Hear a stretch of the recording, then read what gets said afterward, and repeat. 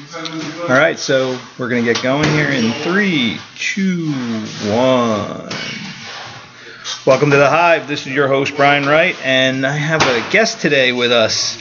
And I have some background noise. Got to apologize. We're actually still training here at the gym, so there's some background noise, some weird things going on. But there's some fighting going on here. Yeah, some sparring because we got some big boys doing work. But I got Dr. Mike with us. So, hello, gang. Mike, we've known each other a long time now. We met in high school, and that's going back, what, 10 years? Yeah, 4 years ago, right? Yeah, I'm still trying to get my degree here. Yeah, actually, we did go to school together, but we didn't know each other in school. I don't think so. You were a senior when I was a freshman. Okay. And then I beat you up a little bit, I think. No, you're too small. You weren't on the wrestling team, were you? I wrestled after you were gone. Okay. I started wrestling sophomore, junior year. I wrestled for a short time there. I wrestled 152 my senior year, so I was probably bigger than you that year. No, I wrestled at 185. But no, when you were a freshman, though. When I was a freshman, I was actually throwing shot puts, so I was kind of big. Yeah, I was 190 pounds. You were bigger than me? Yeah, I was bigger than you. Definitely. And then you came to the gym, God, it's probably at least 10 years. Over 10 years. Yeah, it's crazy. Over 10 years. We could probably figure it out if we went to the location. No, it was the spot behind Costco. Yes. Yeah, that was, I can't remember the dates on it, but basically we've been doing this for a while together now. Yeah, we have. Yeah, so we call you Dr. Mike. For what reason, Mike? Well, I'm a physical therapist, and I've been doing that for almost 20 years now. So you've done a lot of work on me and a lot of the guys here. That was one of the main things we did with our relationship. We identified real fast that we could use your services. Yeah. You, along with the fighters you have here, it's a fun group to work with. And the biggest problem is pulling the reins in on you guys because, one, you don't listen to what I tell you, and you do way too much. But I prefer that type of patient. But the thing is, we had a little bit of history on you because you completely understand it because you did wrestle in high school and you did wrestle in college and you are basically a lifelong wrestler at this point. Yeah, that is correct. Yeah, wrestled in high school at CBA and went on to George Mason University in Fairfax, Virginia, D1 wrestling school. Wrestled there for 4 years. Went to nationals, so I wrestled at a pretty decent level. So that you've competed at the highest level of wrestling for the United States, basically. D1 in scholastic, from scholastic wrestling perspective. Yeah, scholastic, collegiate. Yeah, absolutely. So yeah, I've rolled with some good people over the years, and after college, you miss that stuff. So I graduated college in '93. So that's when I started looking for something else to. Did you always want to get into being a physical therapist, or is that what you originally went to school for? No, I originally went to school not really sure what I wanted to do, and my initial major was business. I had no clue what I wanted to do there. Changed it to psychology. Still didn't know what I wanted to do. And right before I graduated college, my college wrestling coach, Mike Moyer, said to me, he goes, Mike, you know what? You should really check out physical therapy. I think it'd be a good fit for you. And that was the first time I've ever heard physical therapy. I didn't know what a physical therapist even was. So basically a mentor pointed you in the right direction. 100%. Which is great. That I love to hear things like that because one of the biggest things for me is I feel that you've got to find those people that understand your place. They're people with experience, and they don't look at you as an idiot because you're young, but they look at you and they speak to you the way they wish someone spoke to them when they were your age. Yeah, it was somebody I trusted, someone that's seen me sweat, cry, highs, lows. He knew me. And he cared. Yeah, absolutely. And I mean, I thank him for the career that I have, and it's a career I'm 100% happy with.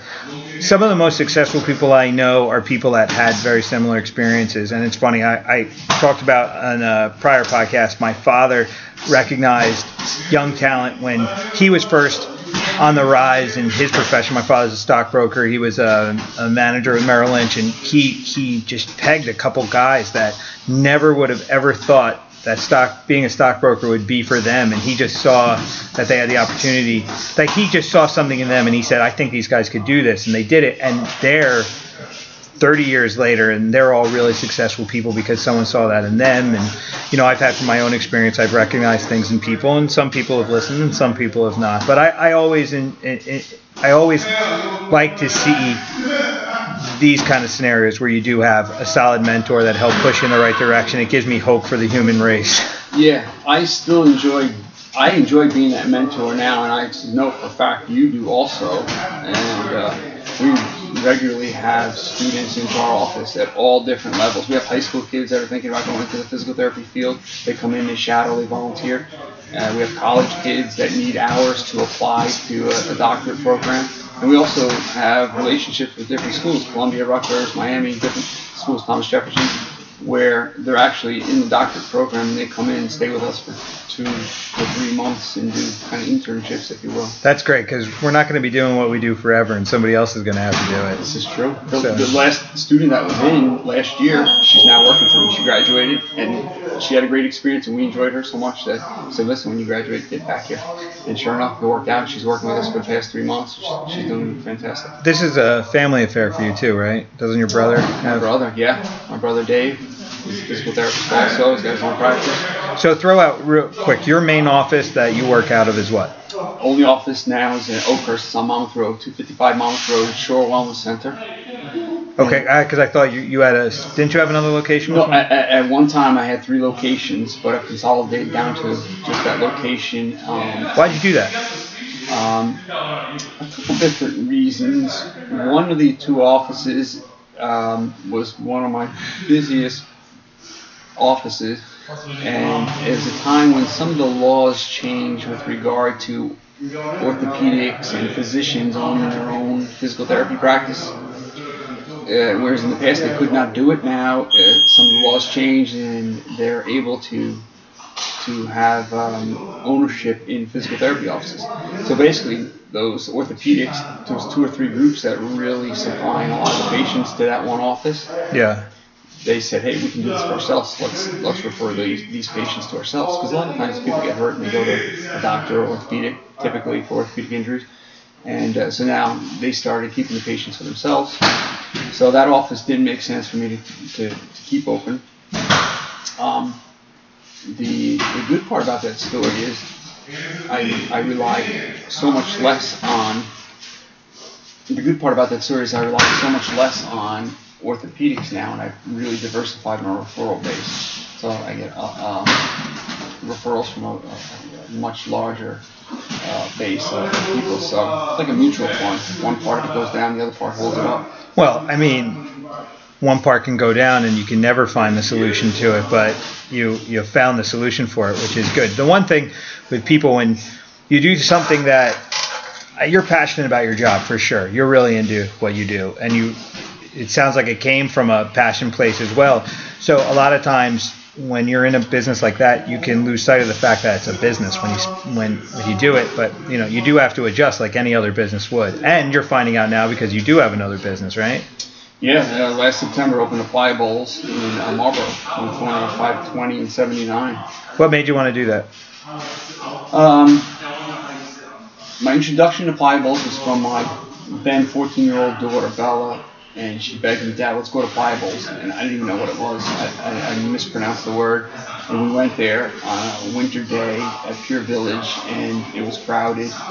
And I'm saying to myself, why is this store crowded? It's middle of winter. And we went in, I got a bowl, and I said, this stuff's really good. And I kind of looked into the company some more and made a connection with the owners. And that's how the relationship blossomed from there. Do you feel, as a physical therapist, you're an entrepreneur? I do, yeah, absolutely.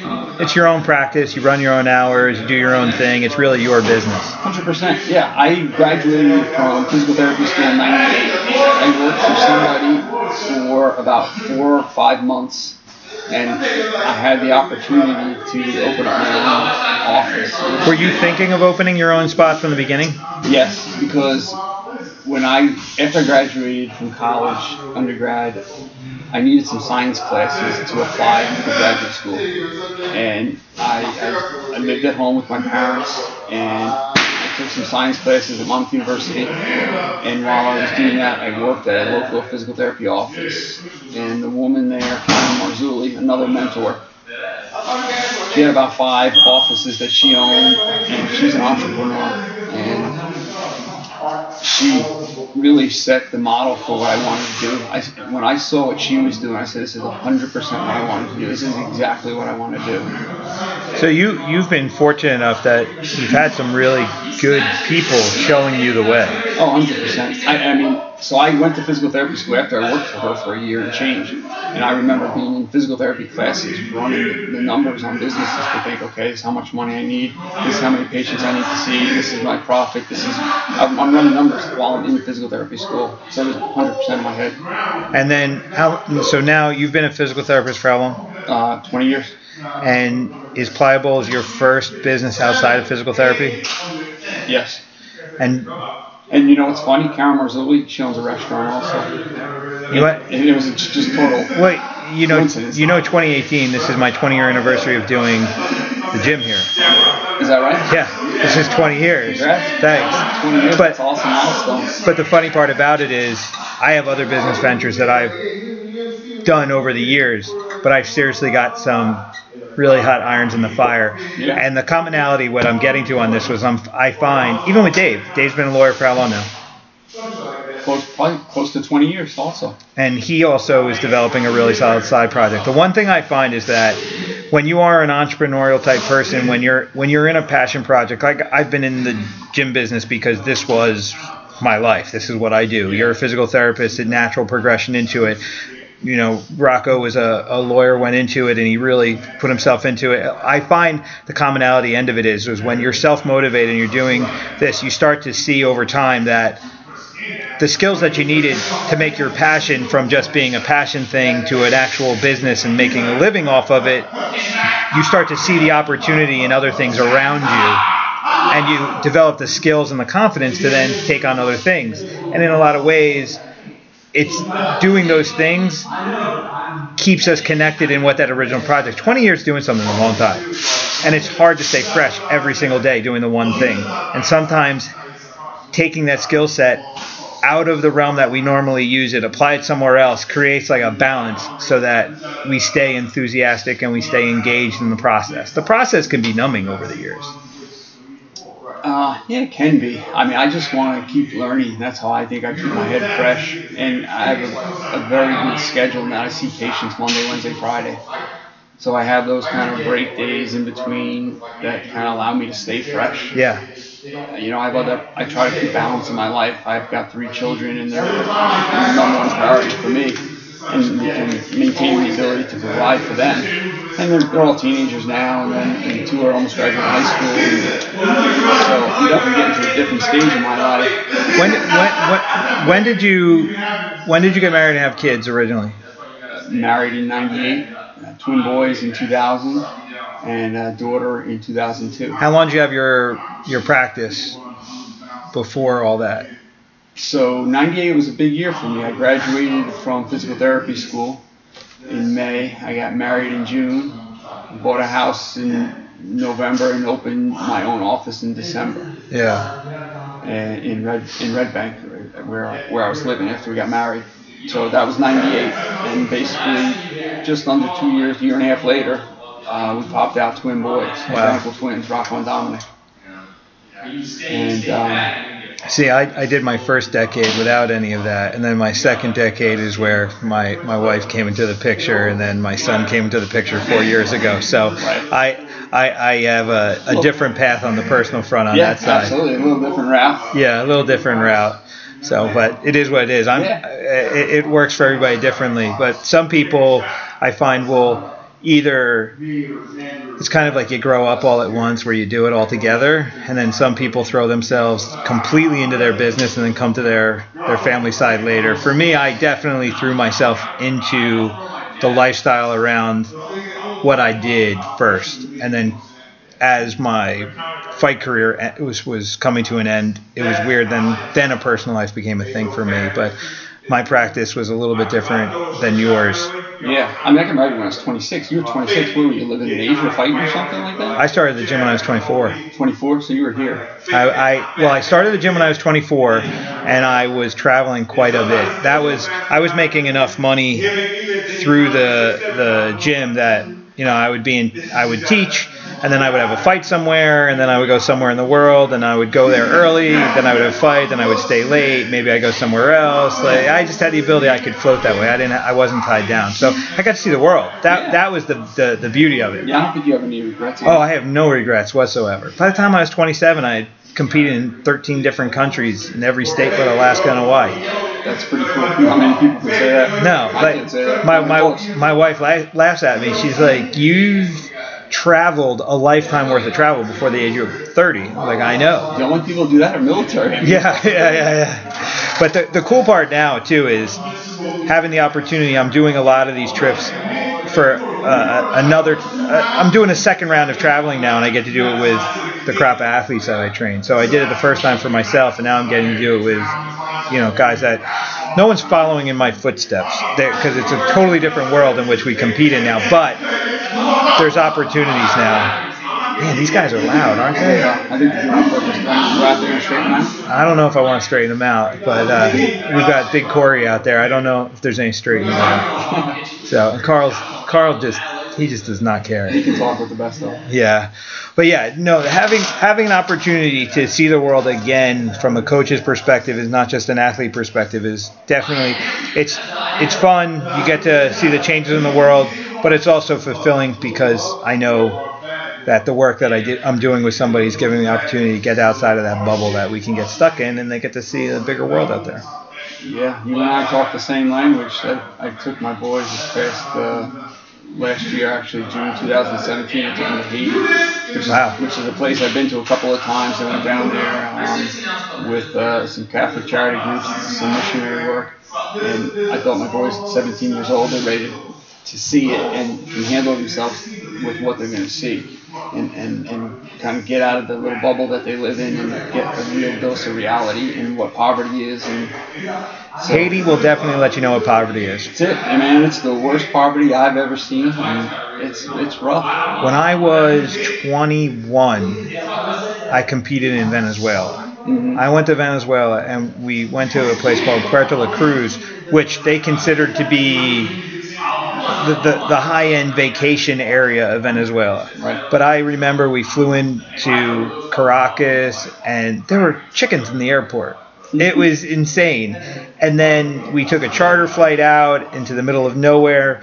But the craziest thing was this town, they're talking about how high-end this is.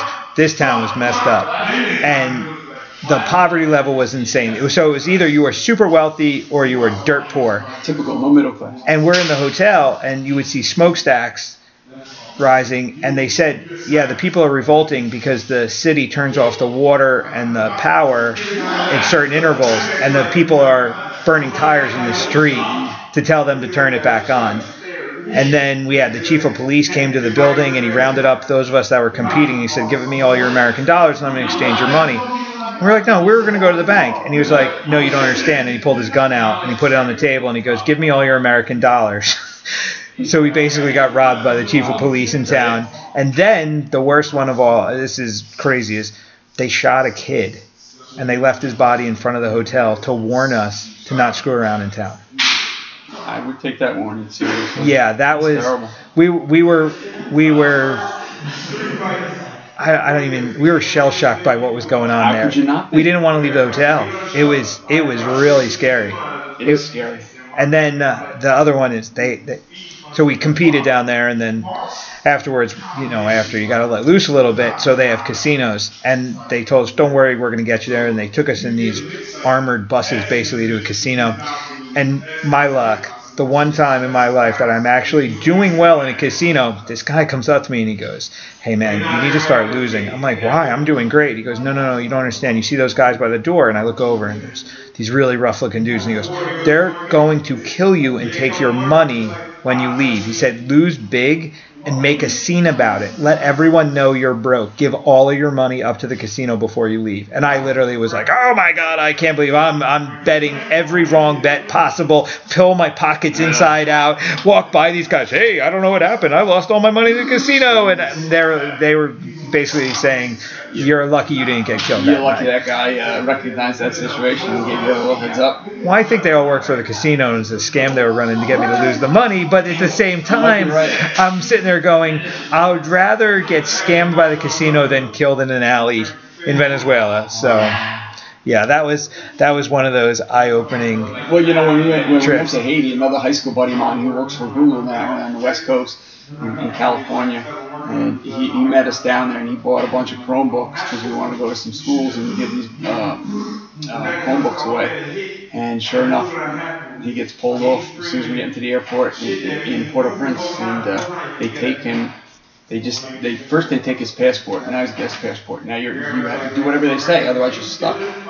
So not only do they take his passport, they say go into the bathroom. Oh no! Now these are two guards with machine guns, AR-15s or something. So he has no choice. He goes into the bathroom with them. He's not sure if he's going to walk out, what they're going to do to him. Long story short, he has to unload some money out of his wallet, and he leaves, gets his passport, gets the computers, and goes. Well, at least he got to take the computers. Yeah. I'm surprised they didn't take those from him. I find that interesting. You took your kids down there to give them a real understanding of things, and that's worked out well because you've got some successful sons. Boys are doing well. What's the name of their company? Cause Colossus Media Group. Yeah, they're doing a really good job with everything they do, from website design to videography, live streaming events. Yeah, you gave me their card and I checked out their stuff, and they're really talented. Oh, it's 100%. How old are they? They're 17. Are they going to go to school for this, or are they going to stay in the business? They're definitely staying in the business. Are they going to do both? Right now, yeah, probably a little bit of both.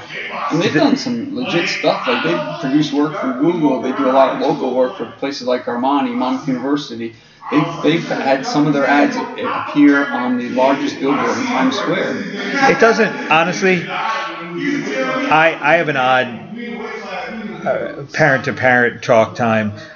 With education side of it, I'm not a huge fan of education for those that really understand what they want. I'm sure they would love to hear that from you. I will not have this conversation with them. I will have it with you, and then you can do what you want with it. But for me, when you understand what your passion is, and you are acting with a solid purpose, and your natural abilities are enough to make you successful, I say go for it.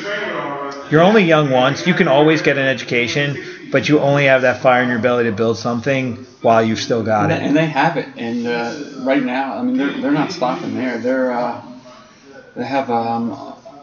mining cryptocurrencies right now in the basement. They got a bunch of rigs set up. So did they get the hustle from you?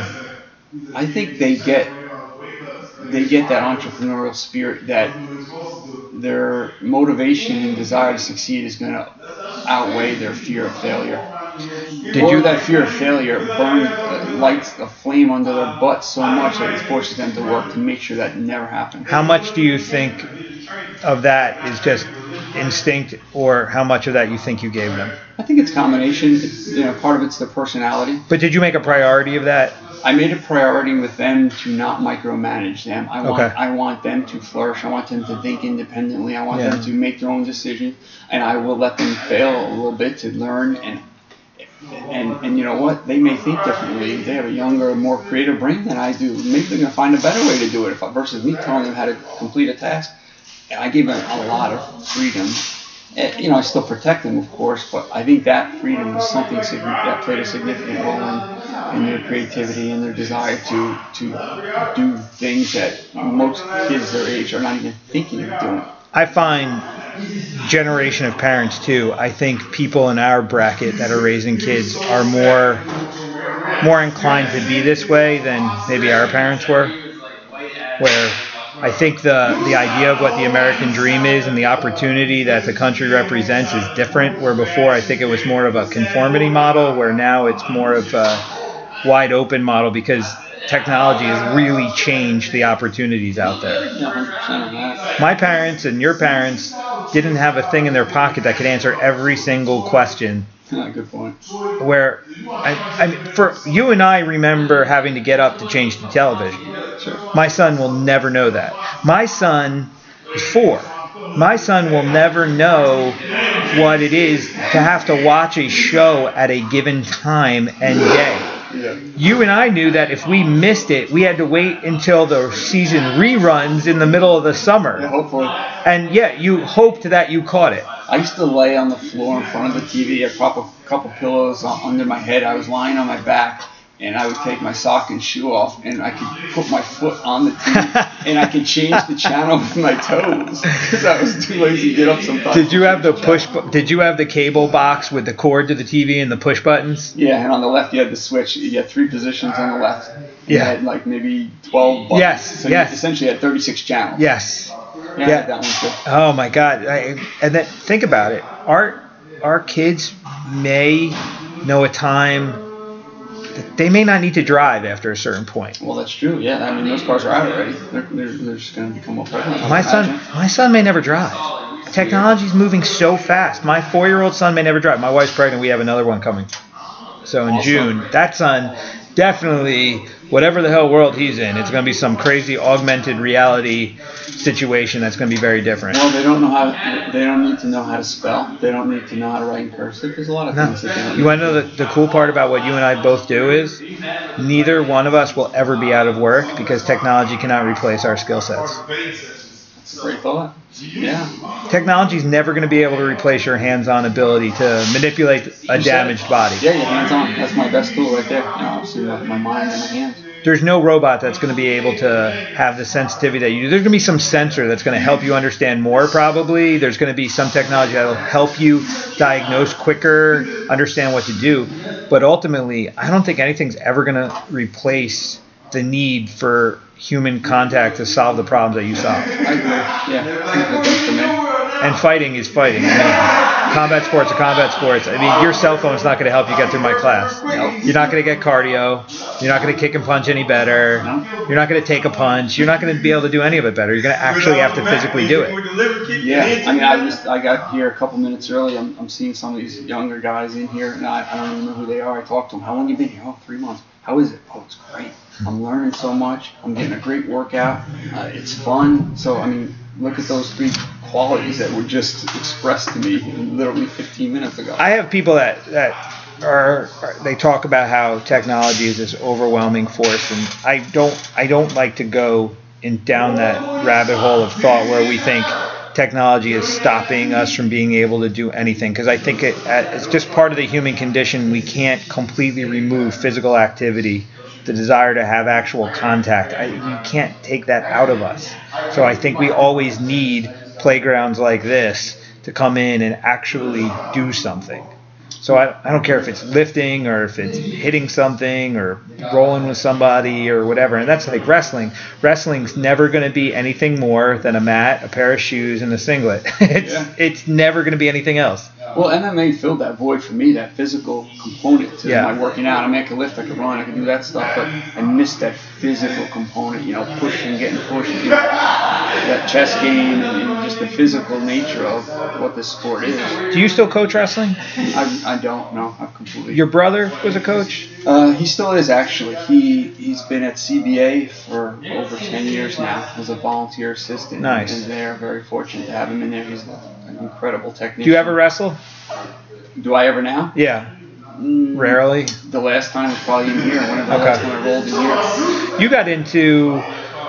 what was it, American Ninja Warrior? You were trying to get on that? Yeah, just looking for another fun adventure to take part in. And I like having goals, and that was something different and a new skill set.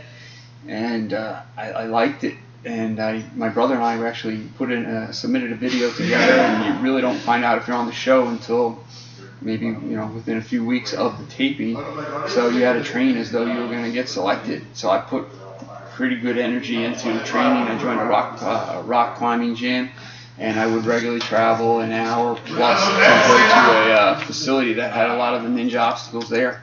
And although I never got selected to be on the show, I have no regrets. It was still fun, and definitely made some good progress. After you got out of college and you stopped wrestling, did you feel like you were missing something? you know what, my identity changed, and I was okay with that. I was always high school and college was known as the wrestler. And so when I got into grad school for physical therapy, it was nice to not be known as that. And I didn't really kind of talk about it. Wrestling is an all-encompassing thing. It really does become who you are when you're in it. It's very hard not to. Yeah, I agree. I mean, there's a lot of components to it.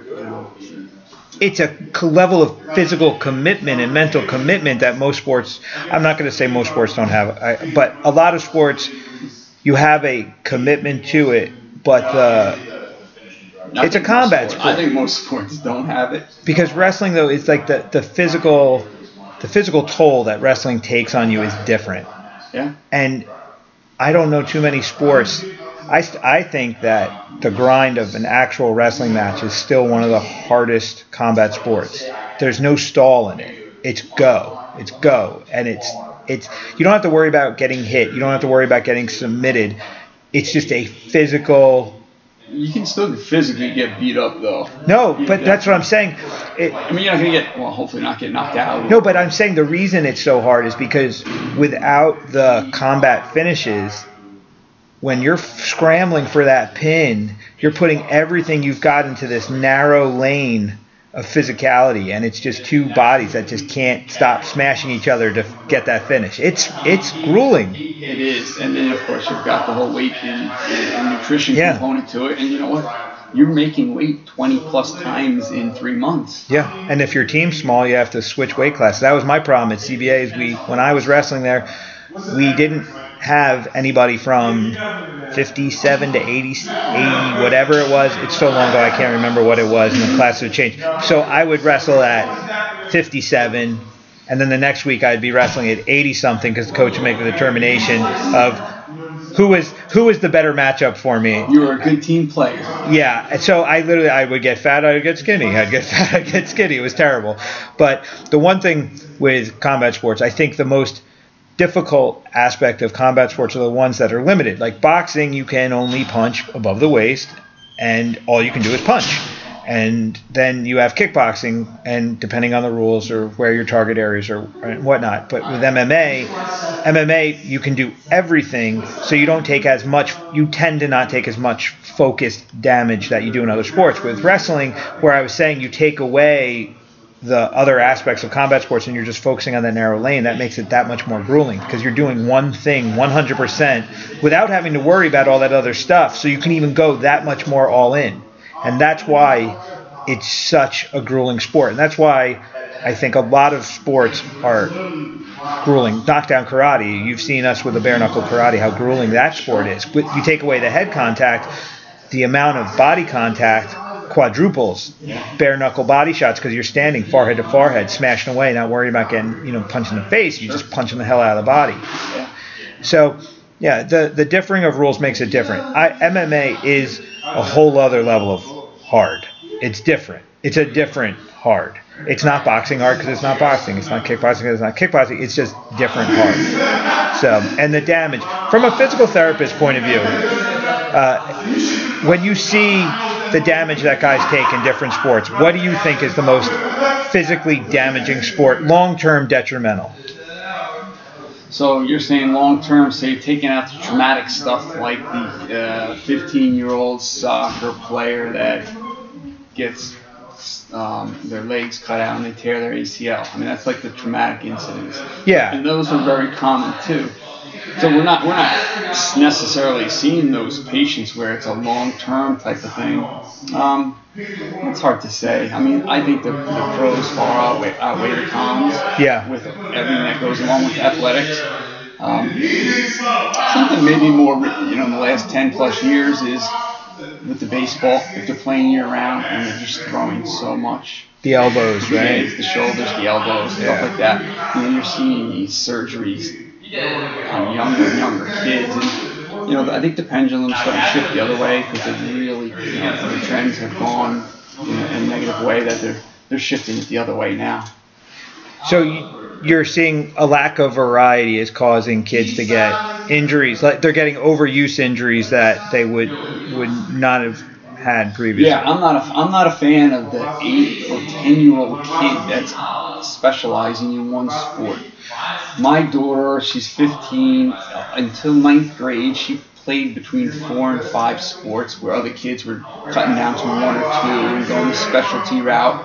My philosophy with her was, and part of it came from me as a former athlete, and also from the physical therapy perspective, I wanted to create the best athlete that I could. And then really, if she's going to be a collegiate athlete, then she's cutting down, maybe in high school she's cutting down to 2, 3 at the most, and then if she's good enough to be a collegiate athlete, then she's going to drop to 1, maybe 2, or who knows. But when you're talking about creating the best athlete, you're talking about a well-rounded athletic human being instead of someone that can only do one thing. That's you're right. creating somebody that's versatile. I want somebody that's got great coordination, great balance, great hand-eye coordination, great proprioceptive skills, good endurance, good strength, good flexibility. I want her to do everything, and she was doing that. She was swimming, she was running, she was playing soccer, she was playing basketball, she was playing softball, she played all these sports. It's funny. I had a conversation. Jay Teitelbaum came in the other day, and we sat down on the podcast, and the one thing we were talking about was that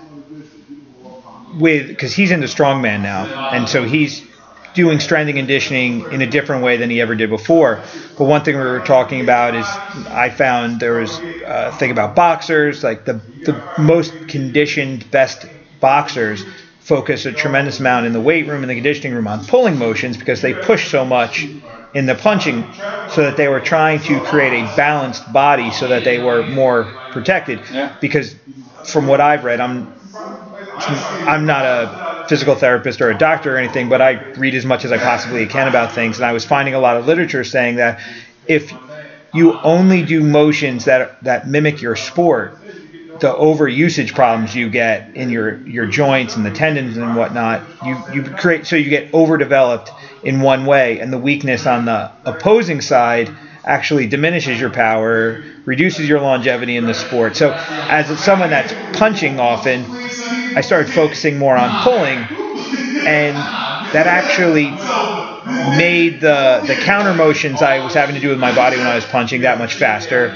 My shoulders were not bothering me as much. It helped me out a tremendous amount. Yeah, and you're trying to get balance. Yeah, so instead of doing push-ups all day to make my punches stronger, I was doing more pull-ups, and I was doing rubber band work, and I was doing lat pulls and different things like that. And then my physique got more balanced out, and then my shoulders stopped hurting as much. The one thing that I still can't figure out why, I don't know if it's me or whatever, but the one problem I ended up having later on in my career, when I broke probably 30 is when it really all started to go to shit for me, was if I did jiu-jitsu and striking on the same day. So if I rolled for an hour and then did pad work, I had shoulder pain that was unbearable for days after. But if I just did jiu-jitsu, I was fine. If I just hit pads, I was fine. So, I mean, the good thing was you figured out what you could do. It was impossible not to figure it out because it hurt so much. But from your experience, does that sound like what could, is that two different usages of the body that are too extreme for each other? They don't balance? Well, it's funny because the most common problem we see in the office is spine-related issues, neck, low back pain. Yeah. And the majority of those spine-related issues are non-traumatic. Insidious onset. There was no traumatic incident that set it off. We get those too. We get the car accidents, the slip and falls. I lifted this. Oh, I felt the pop. But the majority of those spine injuries are people that come in, oh, I just woke up with it. It was kind of stiff and it kind of hurt. And then, for the past 4 months, it's been getting worse.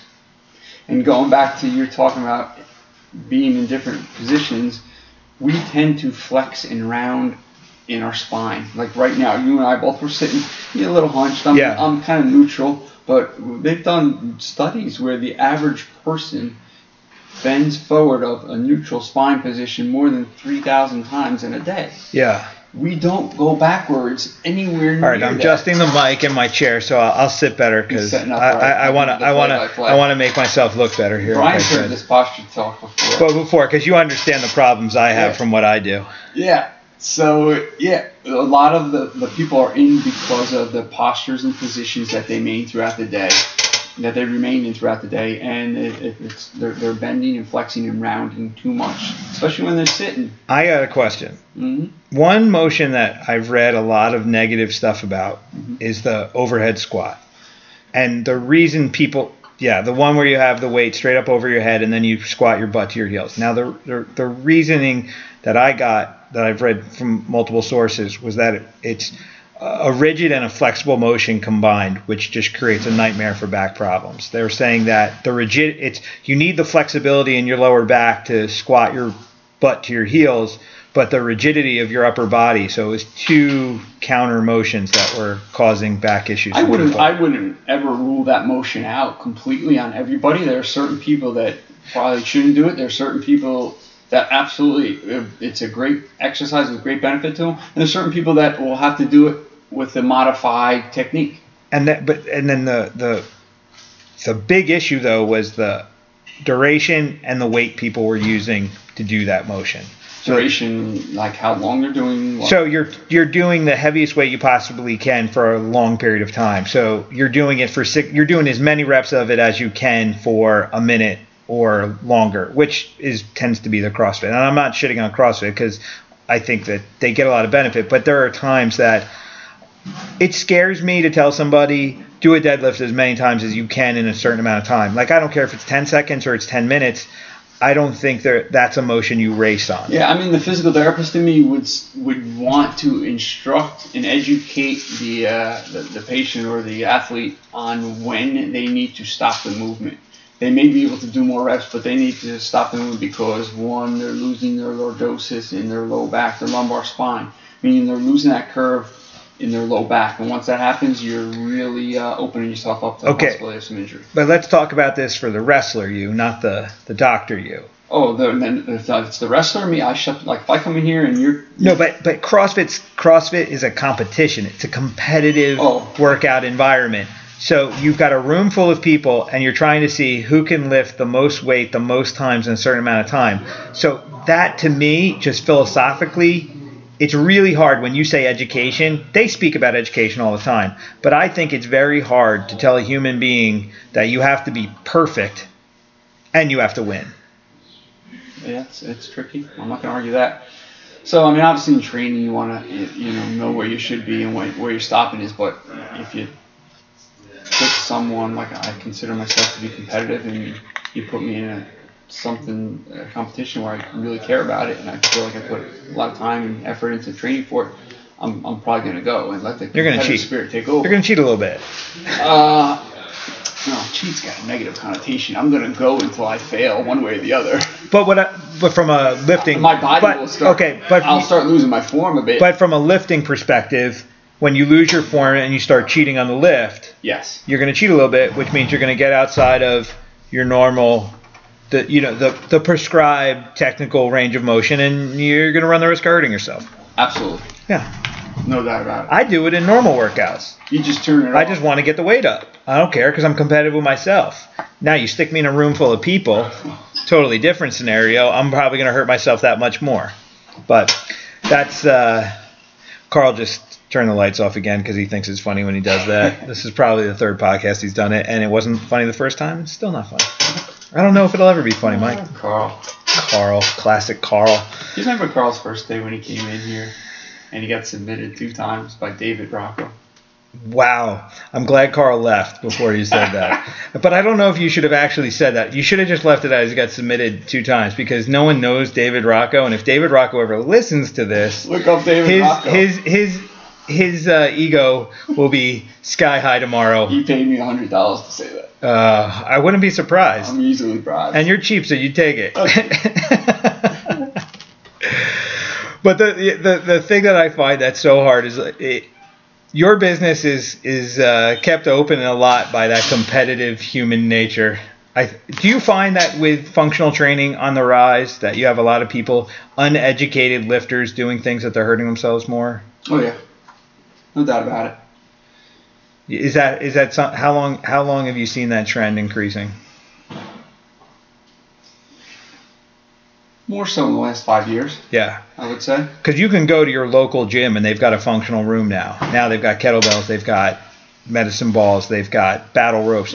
Battle ropes are one too that I read a lot of things about battle ropes where basically you're subluxing your shoulder if you go really hard. Battle ropes are the way you swing it. Yeah. And that stuff. I mean, listen, I'm a fan of doing all this fun training. I like it, but do it intelligently. Beat your body up and let it recover. That's the hard part. Yes. You gotta let it recover. Well, the bro science guys don't want to listen to the reality that if you're in peak physical condition, you literally can sit around and do nothing for 14 days before you're going to lose any performance. Yeah, people don't understand that. And mentally, they feel out of shape after, whatever, a day or two. Yeah. Carl and I, the way I train with Carl now compared to the way I trained with guys when I first started, and even myself, I never allowed myself rest because I felt rest was weakness because I was trained that way. Again, you've got to put it in perspective of the time.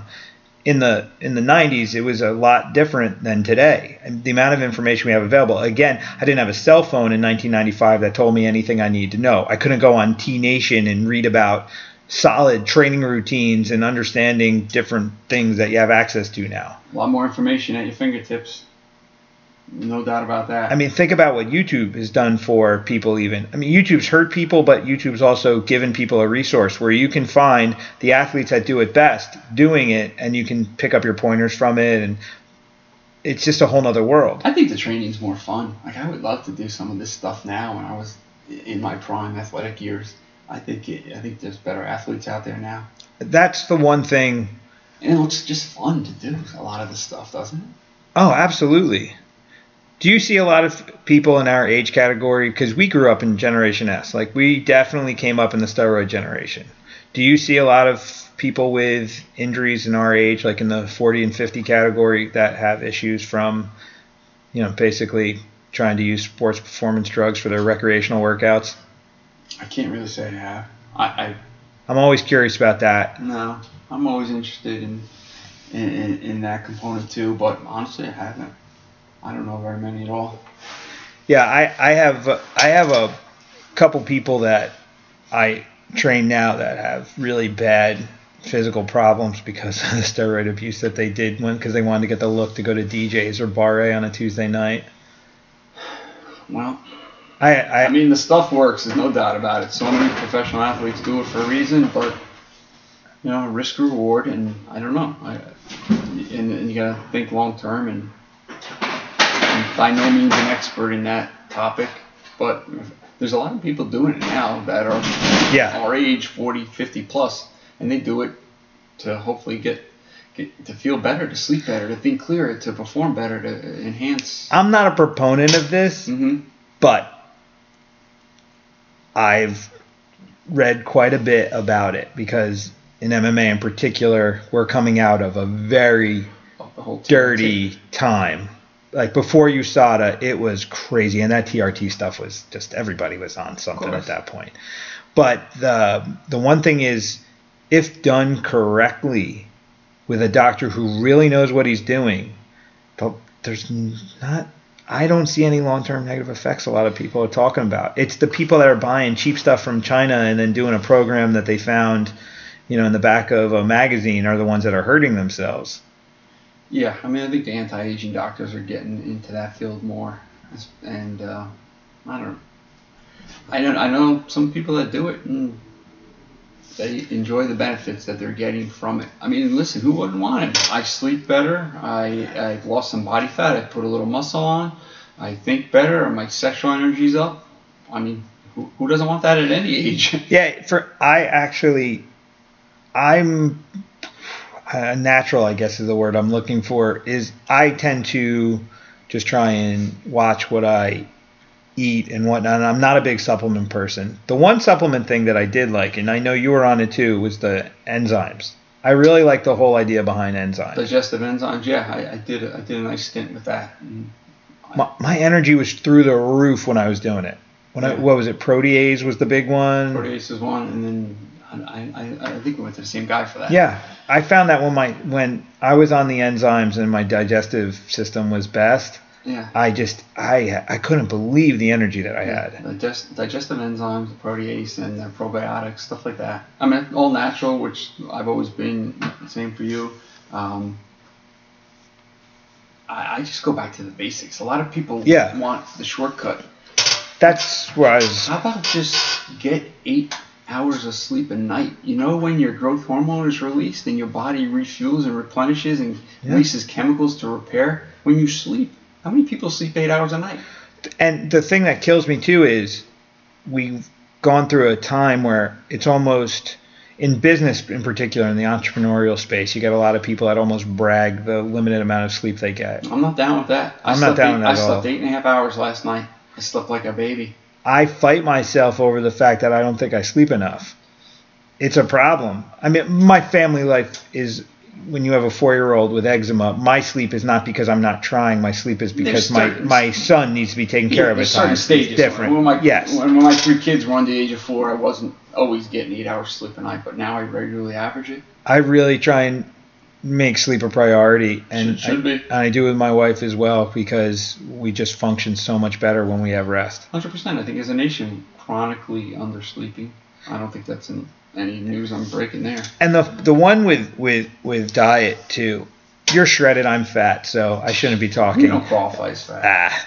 But the thing I really got into the paleo thing for a while, and I got off of it because it was difficult to maintain, and if I was cheating, the penalty was too high. Like, I would go without carbs for so long that when I would eat carbs, I'd break out in a fever and get goopy gut for 48 hours. And I just didn't want to live like that. So I had to work carbs back into my diet so that no matter, because for me, my schedule's a little crazy, so I can't eat perfect all the time, and I don't want to be sick when I can't eat perfect. Yeah. So I have a certain range which I allow myself. But the one I found was, as long as you keep your calories in check, it doesn't matter what you do. It doesn't matter if it's carbs, if it's protein, if it's fat. It doesn't matter in terms of my overall body weight. But my energy, my body composition matters from the source. But I'm not going to go above 200 pounds if I stay under 2,000 calories, I'm staying under 200 pounds. Yeah, you're keeping the math pretty simple. You know, certain amount in, certain amount burn off. Because the one I get with the bro science guys, I want to kill them, is they act like calories are different. Yeah, I mean, I guess I don't know the answer to that. I mean, I try to get a certain amount of calories in and a certain type of calories. But calories are a measurement. Calories are not a thing. You can't buy a different calorie. It's like an inch is an inch. The calorie is like the amount of energy required to raise water 1 degree Celsius, I believe. So the thing there is, the people that are like, oh, the calories I get from chicken are different than the calories I get from a candy bar. But the body weight side of it is, if you eat 100 calories of anything, it's 100 calories. If you eat 3,000 calories of chicken, you're still going to get heavy. You can't eat that. There's no difference in the measurement side, but overall health, and again your composition. So if you're having if you're having a protein-rich diet, if you have the right balance of your carbs, your proteins, your fats, and you're supporting your body that way, then yes, you're going to have the ability to produce more muscle. Like if you're not getting enough protein, you're not going to be able to get muscle. But the guys that are eating the protein shakes on top of their normal diets and then I don't know why I'm getting fat. Well, you just ingested a 2,000 calorie protein shake on top of the 4,000 calories you ate today, and you're only working out for 2,000 calories. Yeah. What are we doing? Yeah, so basically, if you're eating great things in great ratios, if it's still too much, it's too much. You're going to gain weight. The health food store is the number one place you're going to go and gain weight. Well, that's funny. I see people go to the health food store and they're buying bags of natural chips, and you would maybe eat the small bag of Lay's, but you're eating the garbage bag size of the organic blue chip because you think it's organic and better. That's where people get lost on these things. And that's where the marketing comes in and really distracts people. And that's why right now, this time of year in particular, we're at the New Year's resolution point. All these people trying to clean up, do whatever, do it different. And I'm like, I'll see you in February. See you in February when you get real about this. Yeah, I get a lot of questions on the nutrition. It's outside of my scope of practice, but I'll talk to some of my friends and stuff. I just try to keep it simple, as I'm sure you do. When I speak to you, is this also, I'm not speaking to you as a physical therapist because it's outside of your practice. I'm speaking to you as an active human who's got athletic experience and really understands pushing his body. So I just want to preface that so no one misconstrues the information. You're not speaking as a nutritionist here. You're speaking as it's just Mike. Just Mike. Just Mike. You're here tonight. Mike and Brian chatting. Talking about stuff. You're not representing anything that way. So yeah. So stop eating all that sugar. The sugar out there. What blows my mind is you see the data on sugar, and then you look at the data on fat. The data on fat's all bullshit. Oh my gosh, yeah. There's nothing wrong with fat. With the sugar, I eat fat every day, almost every meal. And if you don't eat fat when you eat meat, you can't digest the meat. You need the fat. Yeah. So when people are eating all these lean cuts of meat thinking that they're saving themselves from getting fat, I mean, look, your parents probably have it. Your mom is probably like my mom that way. They were raised in a generation where they were told that fat makes you fat. Not in my mom's kitchen, no. Really? We had fat. Well, you're Italian. Yeah. There's a difference, I guess. So she would have pig skin in the Bergeol sausage meatball. That's every Sunday. It's my mom still... She won't eat anything with fat on it because she thinks it's going to make her fat. No. I'm like, you can't digest food if you don't eat it. We weren't scared of fat or meat. The one, too, I've been reading about is that combinations on food is really one of the big things, too. Is like one of the worst things you can do is put red meat with a carb. You just can't. It just screws your body up. And then the other one is digestive fiber. If you're using like an additive fiber like Metamucil, if you're taking Brock Lesnar, for people that follow MMA, he got diverticulitis, and people were saying that he got diverticulitis because he was eating so much meat. But now it's coming out that it wasn't that he was eating so much meat; it was that he was taking dietary fiber with the meat, and the dietary fiber was basically scratching the inside of his digestive tract, right. And the meat was getting stuck within the pockets that the scratches were creating. Because if you look, there are diets. I mean, have you ever heard of the carnivore diet? There are people that literally just eat meat. They don't eat vegetables. Oh no, I don't know that one. And they're extremely healthy. There's some number. I don't know if it's true. Everybody has Google. You can go figure it out. But there was something that came out that 90% of the people that live over the age of 100, their primary source of food is red meat. So all this stuff, you have to be a vegetarian once you get older or whatever. I don't know if I believe that. I think we're carnivores. Yeah. But I think the balance of how we eat is the most important thing. Yeah. I always say smaller, more frequent meals. Eat enough now. Do you know the data on that, though? On what? That the smaller frequent meals, yeah. For an inactive person, the results are negligible. The difference. For me, I find that keeps my calories in check. I'm never hungry. I'm never full. I'm in that middle range.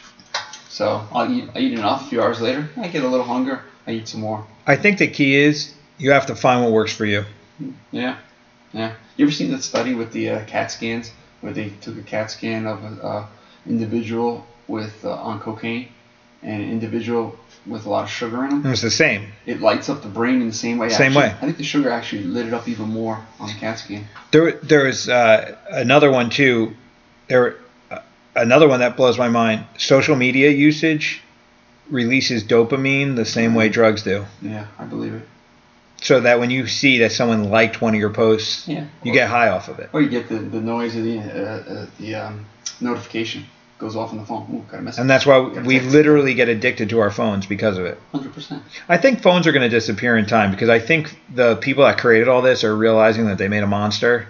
And I think that with voice technology changing the way it is and the way people are talking about integrating, augmented reality into our clothing, our entire world is going to be changing soon. I mean, Toyota at CES has a self-driving office, basically. It's a big box that you can literally make anything you want. So if you didn't want to have an office and you want to have a mobile practice, you have this box that you could put your practice into, and it's self-driving. So you can literally work on the way to an appointment. You could pull up in somebody's driveway and treat a patient. Well, telemedicine's happening too. Yeah, that my wife and I use that. The Teladoc. Uh-huh. I like that. The only problem I have with Teladoc is that you can get drugs without anyone seeing you. And I think the overusage of antibiotics is a problem.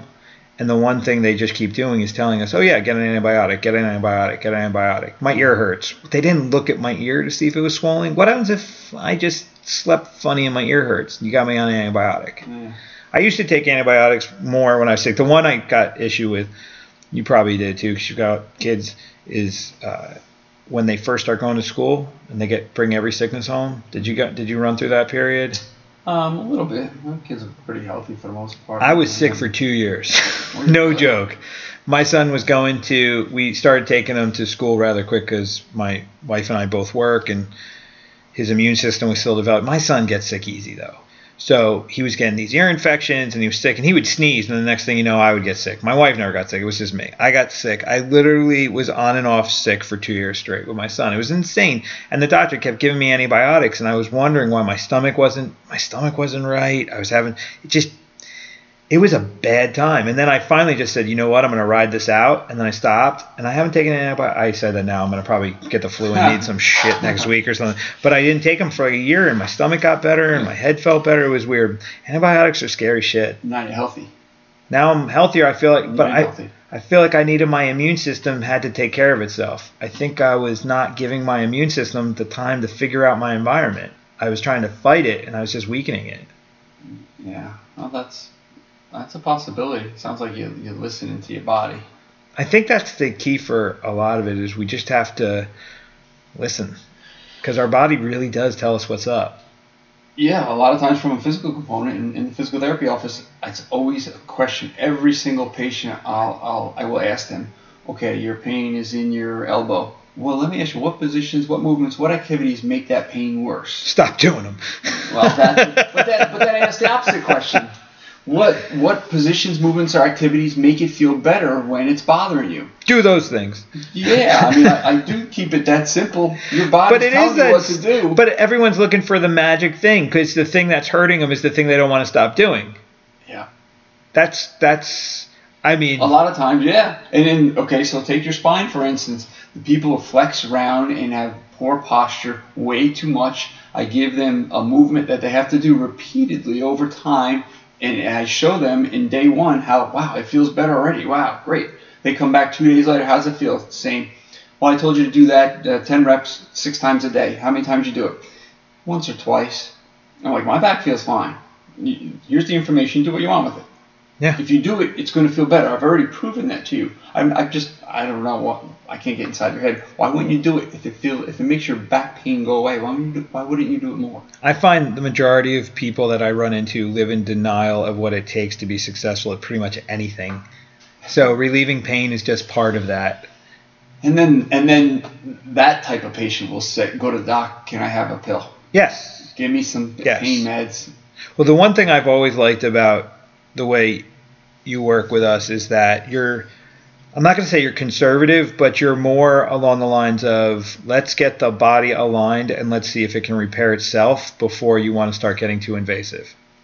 Yeah, I mean, there are definitely times where you need to get invasive or you need to get surgery or you need some other treatment that I can't provide you, but I guarantee you we will explore the conservative means first because the majority of the time you're not going to need that surgery. Yeah, the majority of the time that I've come to you, it's just because I'm bent out of shape, not broken. Like nothing snapped on me. I just have been in a bad spot. And usually I would get trauma, which would put me in a position where I was functioning differently than normal. And then everything got out of alignment and then everything started to hurt. And then you would basically nudge me back until proper movements, and then magically it would all start to work again. Yeah, we just have to undo everything that's taken place. You went through the exact thing that happens. You have some little bit of trauma or some repetitive strain or overuse type of thing, and then it hurts to do that, so you change the way you move, you walk, you sit, and some compensatory things take place as a result, and you get some other pain, some other stiffness. So we have to undo all of those things. Yeah, I have a guy that was just in class tonight and he was complaining about how his back starts to hurt when he kicks. And the one I find with that is, we've had this conversation about it before. Like a lot of times you're not hurting your back. What's happening is you'll be straining a muscle in like your butt or your upper thigh and it's pulling your back. Sure. And so now your back's not hurting because you hurt your back. Your back's hurting because the things around it are so tight it's pulling your back out of position, which is causing pain. Totally. So your body's telling you, hey, you've got something you got to address here. That's the fun component of my job. I like being a detective and solving that puzzle, getting the pieces of the puzzle together, and I have to get them from you. If you're the patient, you have the answers. I have to ask the right questions to elicit those answers that are going to help me put that puzzle together. That's the fun part for me. That doesn't get old from my end. I enjoy doing that. And then you get the dickhead who thinks you can read minds, and they think you're a mind reader, and they're like, I'm not going to tell you, figure it out. We occasionally get some troublemakers through there, but you know what? They're fun too. Everyone can fix the easy patient. Give me that challenging one. I'm fine. I will take that challenge on. I have no plans on retiring. I want the option to retire because that means financially things are great and I don't have to worry about it. But I do not see myself retiring, especially as long as I'm physically able to do the job. I want the option to retire, but I love going to work. So the one problem that I get and a lot of the guys get is that golf ball sized lump in the shoulder blade. Mm-hmm. What causes that? For most people, posture position.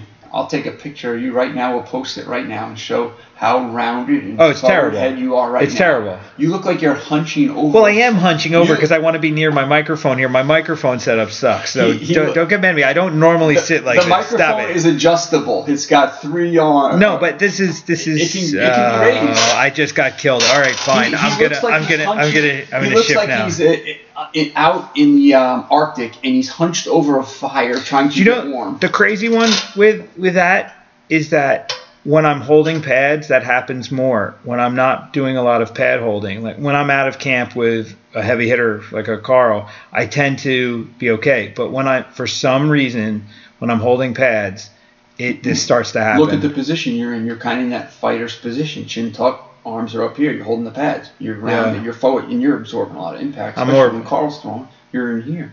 And it's not a great position to be in. So is the impact making? Is it because I'm standing in it so much that it just becomes the position that I'm naturally starting to go to? Like you get some shoulder issues because you put yourself in an impinged position. Bad. Yeah, the soft tissue structures between the head of your humerus and your acromion, the tip of your shoulder blade. There's some structures in there, and they're getting pinched on repetitively. I have really bad elbow issues from holding, and the one thing I really had to start cycling my holding because there was a while that I was holding.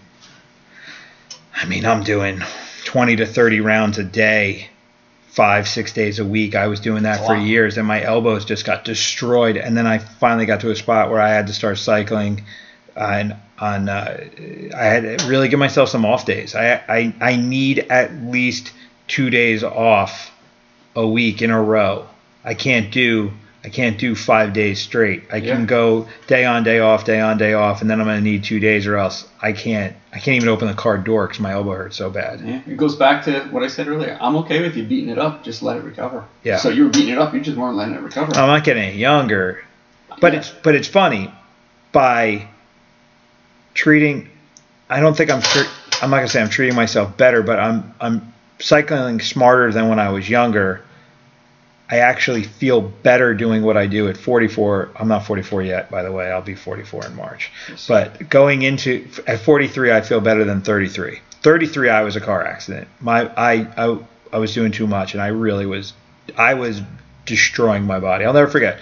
My wife and I got together when I was 34, and she was like, "You're crooked. We need to get." She brought me to a chiropractor. She literally cried when he started doing tests on my mobility because she was working in a physical therapist's office, and she understood a lot of what was going on, and my inability to function freaked her out. And seeing what I was doing to myself put that look on her face actually made me adjust what I was doing. And then I started a different protocol of taking care of myself. And you've seen me over the years when I've had certain issues come about, but I haven't been as bad as I was because I definitely... Well, that's where strength can become a weakness. You have the mental strength to push through things that most people would have stopped a long time ago. So your mental strength actually can work against you at times. My endurance, my ability to endure pain definitely gets me in trouble. Yeah. But it's also gotten me everything I have. Yeah, double-edged sword. Yeah. Yeah. During athletic event, competitive, or during competition? You can have that switch on, and you can do what you have to do to get where you want to get. I feel like the endurance that I had in athletic competition crossed over to everything I do. I feel like I can endure more punishment and more pain than anybody else. I just feel that way. You put me in a room, I feel like I can last longer no matter what it is. I agree with you. And when a resume comes across my desk, it instantly gets my attention. If they were, an athlete, whether it's high school, especially if it's beyond high school. If they're a college athlete, I say, okay, this kid's got my attention. Yeah, college athlete definitely is high school, whatever. Everybody can play a sport in high school, but to make a collegiate team actually is a whole nother. That's a different story. Yeah, I agree. You're gonna have a certain work ethic. Hopefully, you're gonna have a certain discipline and a certain mental toughness and a certain competitive spirit, which typically that applies well to pretty much any job or position. I find with athletes, the weird one is if they do post-college athletics, they can become a prima donna if they get to that next level. Professional. If they start, well, even semi-professional. I know a lot of people that'll there's semi-professional and there's professional. There are people that, there's the NFL, but then there are people that stay within sports, that they stay. I had one guy in particular. I don't want to go into details because he'll know who I'm talking about, and I don't want to do it to him. But there's certain people that they stay involved in sports past college, and it's just the spotlight at that point changes. But a collegiate athlete who is a scholastic athlete that is going through the education process while functioning athletics, and then once they graduate into the professional realm in terms of business and life outside of sport. Those are the people that I there's a different fiber to them. The ones that have that balance between the education and the scholastics. The ones that strictly stay on sports.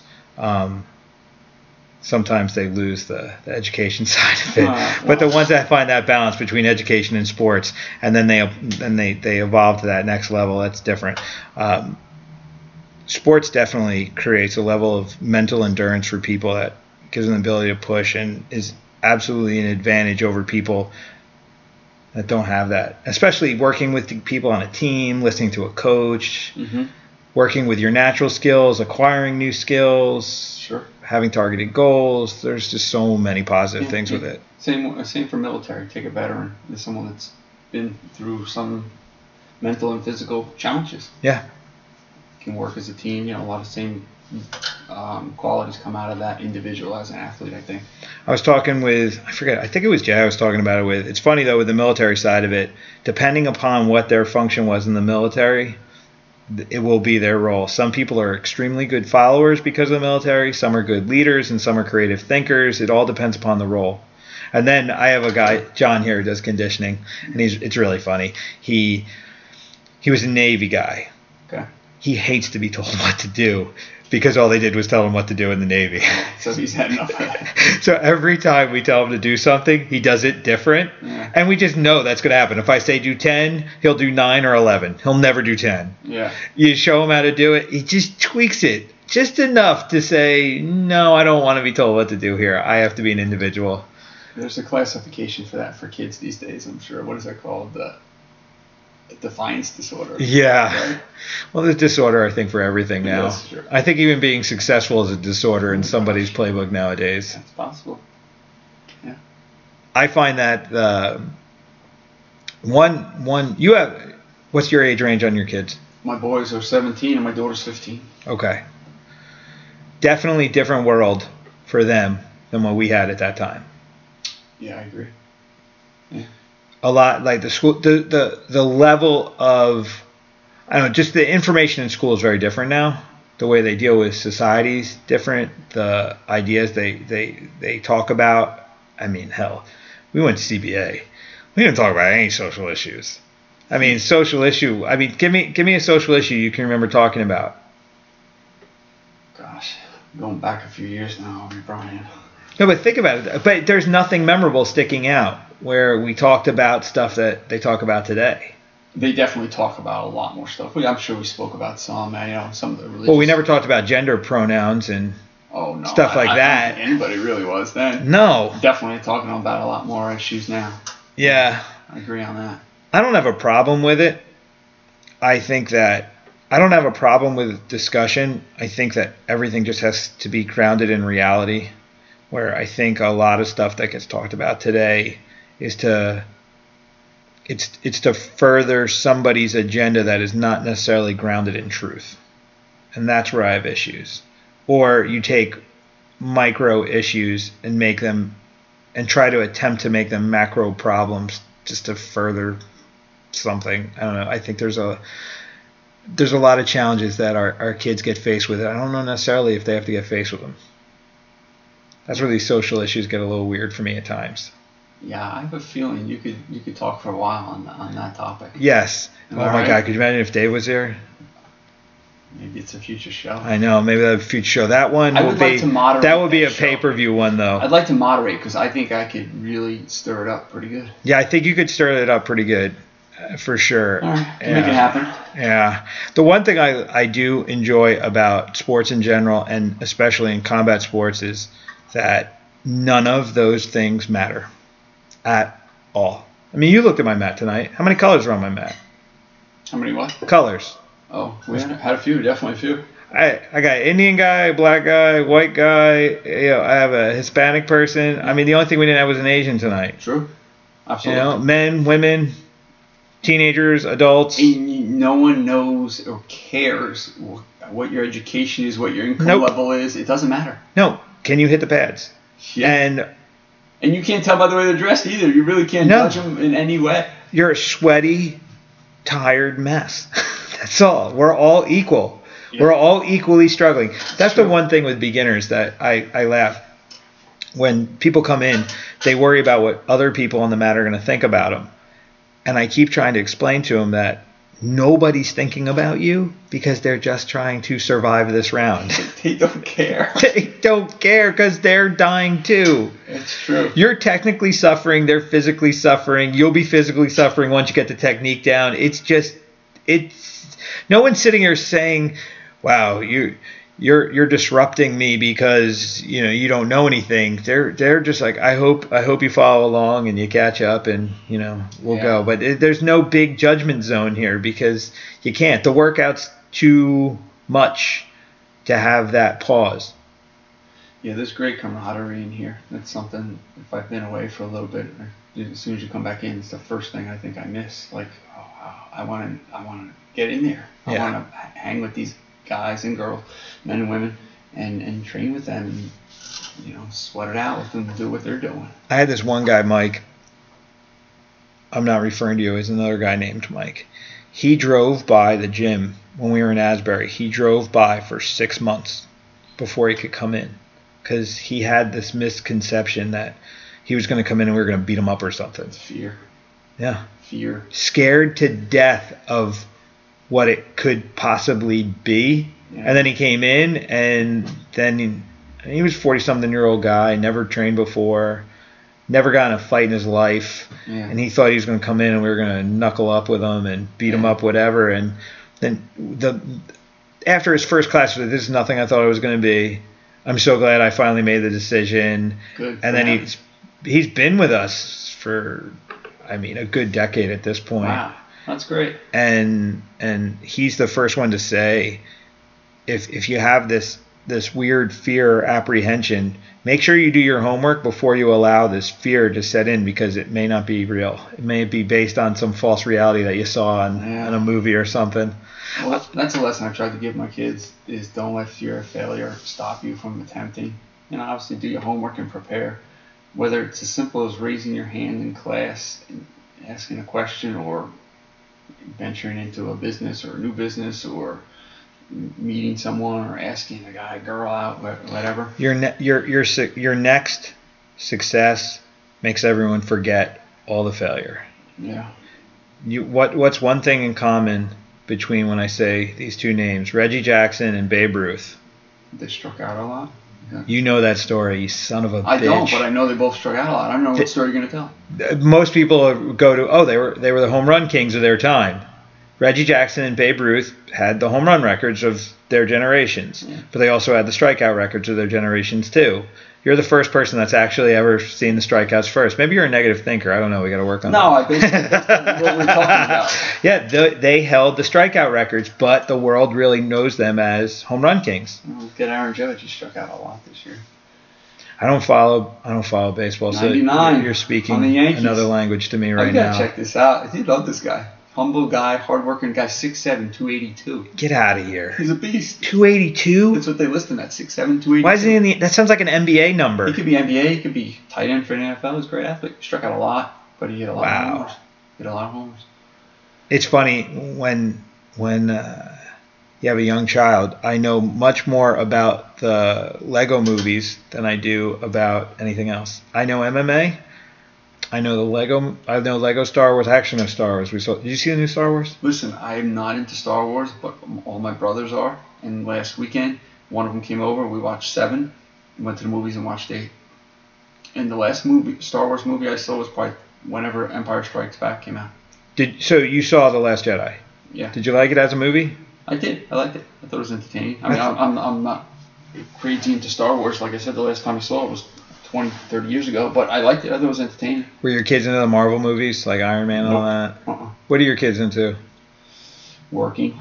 No, but when they were younger, what were they into? They did love Legos. The Lego movie and that, They or were never Legos into themselves? movies and series and TV. They never got into TV. They never played video games, and it wasn't my doing. I actually bought him a video game because I thought it'd be cool to play. PS4, my son loves PS4. That's one of the things we do together in the morning. I actually get up early in the morning and we play.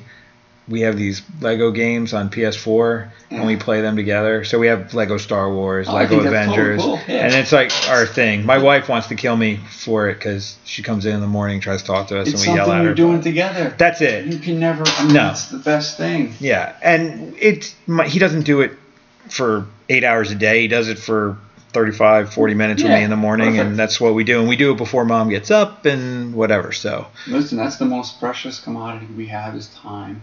yeah, You know, we can work more, we can make more money.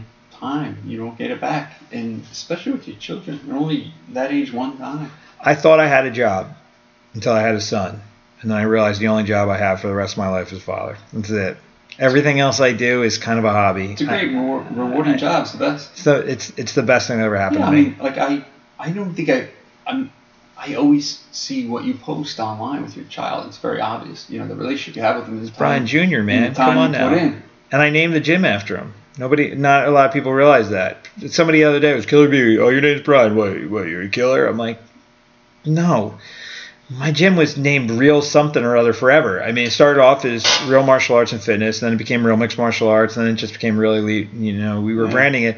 And then when we moved from Asbury to Ocean, my wife was pregnant. We had Brian. My wife, when she was pregnant, Brian was kicking her to death. Literally the last month, all I saw was a foot sticking out of her stomach all day and just beating the hell out of her. And it was just really funny.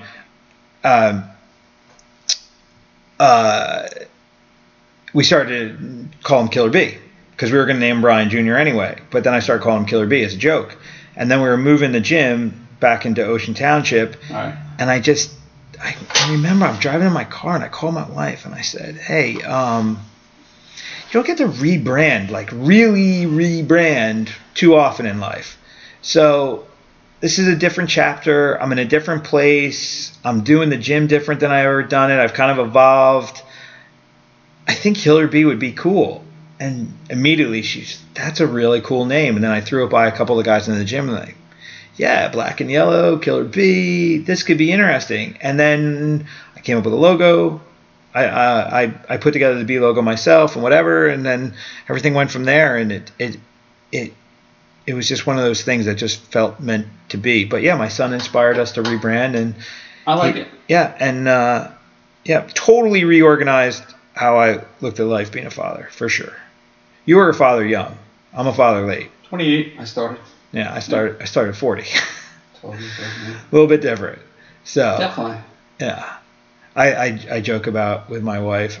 I don't know. She probably smack me in the mouth when I say this one. But I said I got married later in life because I skipped the ex-wife and went straight to the trophy wife. See, it's a good thing. That's a nice thing to say. It's a nice thing. You're good. You have a great relationship with your wife, and I think you're at a good maturity level to handle what a child brings to you. If I did it younger, I don't know. I was nuts in my 20s. Yeah, I know that feeling, and I didn't know what the hell I was doing when I first had kids, and I think I'm a good father. I think I'm a very good father, but I definitely work at it hard. I think because you were older and more mature when you first had your son. I think you started off at a higher level than what I did. You want to know the thing for me too? I don't think I resolved my own issues from growing up until later, and I think it was better. I had things I had to work through with my upbringing, and I did. So by the time that I became a dad, I was in a much better place understanding my own parents and my relationship, which allowed me a much better starting point. I went into this without confusion. I really went into this understanding things pretty deeply. And so when I make decisions, I'm not guessing. I'm really coming from a place of understanding what the parental-child relationship is about. And that was a big thing. So it's not, this big, massive, whatever thing, but I just matured at a different rate in understanding my family. So some of the issues and problems you may have had, or challenges you had, you learned from them, and it benefited you and your relationship. My parents got divorced my freshman year at CBA, and I went through a little bit of a weird time with that, and then went to college, and it was a hard 8 years for me after that, in terms of just trying to figure it all out, because I knew things one way, and then it changed. It changed at a time of change. I mean, I'm 15 years old. It's a weird point of maturation to have to go through that kind of upheaval. So I went through that, whatever, and then I can readily say that 27 was some weird thing at 27. Any ill feelings I harbored towards my parents for anything I went through their divorce, it wasn't any fault of their own. I'm not sitting here saying my parents screwed me up on purpose. I don't think any parent honestly screws up their kid on purpose. Like to think not. I would like to think that. I think we all do the best we can with the information we've got. Hey, I readily admit I was a good coach for the time in the 90s, but I was a shitty coach compared to my standard today. So I think for all of us, the evolution of understanding of things changes in time. I think my parents did the best they possibly could for me while trying to do the best they possibly could for each other, and it is what it is. And it took me a little while to come to an understanding of that. And yeah, I had to let a lot of shit go and just basically grow up. You came to the present. You learn from the past. Absolutely. But you're living in the present. Yeah. A lot of people have trouble doing that. They live in the past. They don't let go of things. Well, it was getting in the way of stuff, and I just had to say I can't allow it to get in the way anymore, because there was things that I cared about. But again, that's where the passion and the purpose part makes sense for a lot of stuff, because I got to this place where I cared so much about what I was doing, I had to address anything that was getting in the way of what I wanted to do. So I just addressed it, and I dealt with it. Well, that's good. Yeah. And the funny part about it is, so I tell you, at 27, I got over it, but I didn't really I gave myself permission to get over it, and I don't think until like 33, 34 did I really get to a place where it was over. And the funny part is, when do you think I met my wife? Right at that point. Because, when you're ready, the things you need reveal themselves. Yeah. I think it's funny. The parallels between everything we talked about, the parallels we'll always talk about, it's always the same thing. It always comes down to really understanding your body, listening to what it's telling. Everything is understanding who you are, listening to what you're telling yourself, and actually listening to it, and taking the advice it's giving you, and becoming more connected and centered with yourself so you can make decisions that are appropriate for you and everything you're trying to do. I mean, that's all you do with people is you put people back in a position where they're at their most natural state, and that's where their physical success comes from. Yeah, trying to keep balance. As a physical therapist, I'm teaching how to maintain some balance in their life from a physical perspective. But if it's my kids, I try to make it a variety of ways: academic, physical, social, emotional, spiritual. Blend all those things to try to get some balance in their lives. And you're doing it with another business now, and you're finding that success. You've gone through your own struggles and had to go through your own stuff too. I'm not going to go into your personal stuff, but we've all faced our own things. And it's funny when I was talking to, I have a guy here, Trent. He's a professional race car driver, and he's 22. I said, when I was 22, I thought I knew everything. At 32, I thought I knew everything, but was questioning it. At 42, I realized I don't know shit, and I'm really okay with it. Yeah. And that's what gives me the ability to actually make more intelligent decisions. Because I found humility with experience. Oh, I agree on that. I've learned humility over time and experience. Yeah, that arrogance of youth can get in the way of our ability to grow. Yeah, I know. It's definitely had an impact and contributed to some questionable decisions, and but I've learned from it and moved on. I don't beat myself up over it. I've learned. You just nailed it. You don't beat yourself up over it, and you learn from it. I mean, don't get me wrong; it wasn't instantaneous. No shit.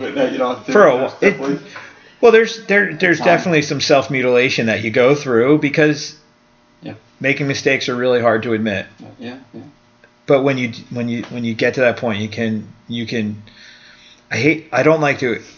It's not accepting as much as just dealing with them. I mean, you do have to accept who you are and what you've done, but you can't accept it without accepting. Sometimes becomes, it's like, oh, that's just who I am.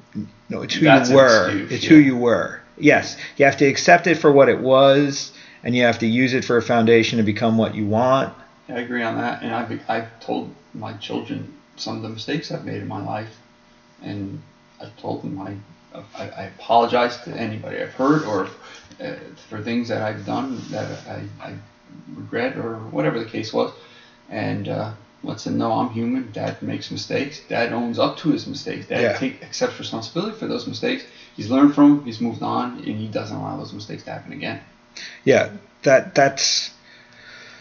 Owning your, I mean, I really own it. For me, I have to. I just own my mistakes because it's just so much easier. Trying to defend a bad position just doesn't make sense. It's just wasted energy, and nobody's going to be better for it. I agree. I don't want to be right at my own expense.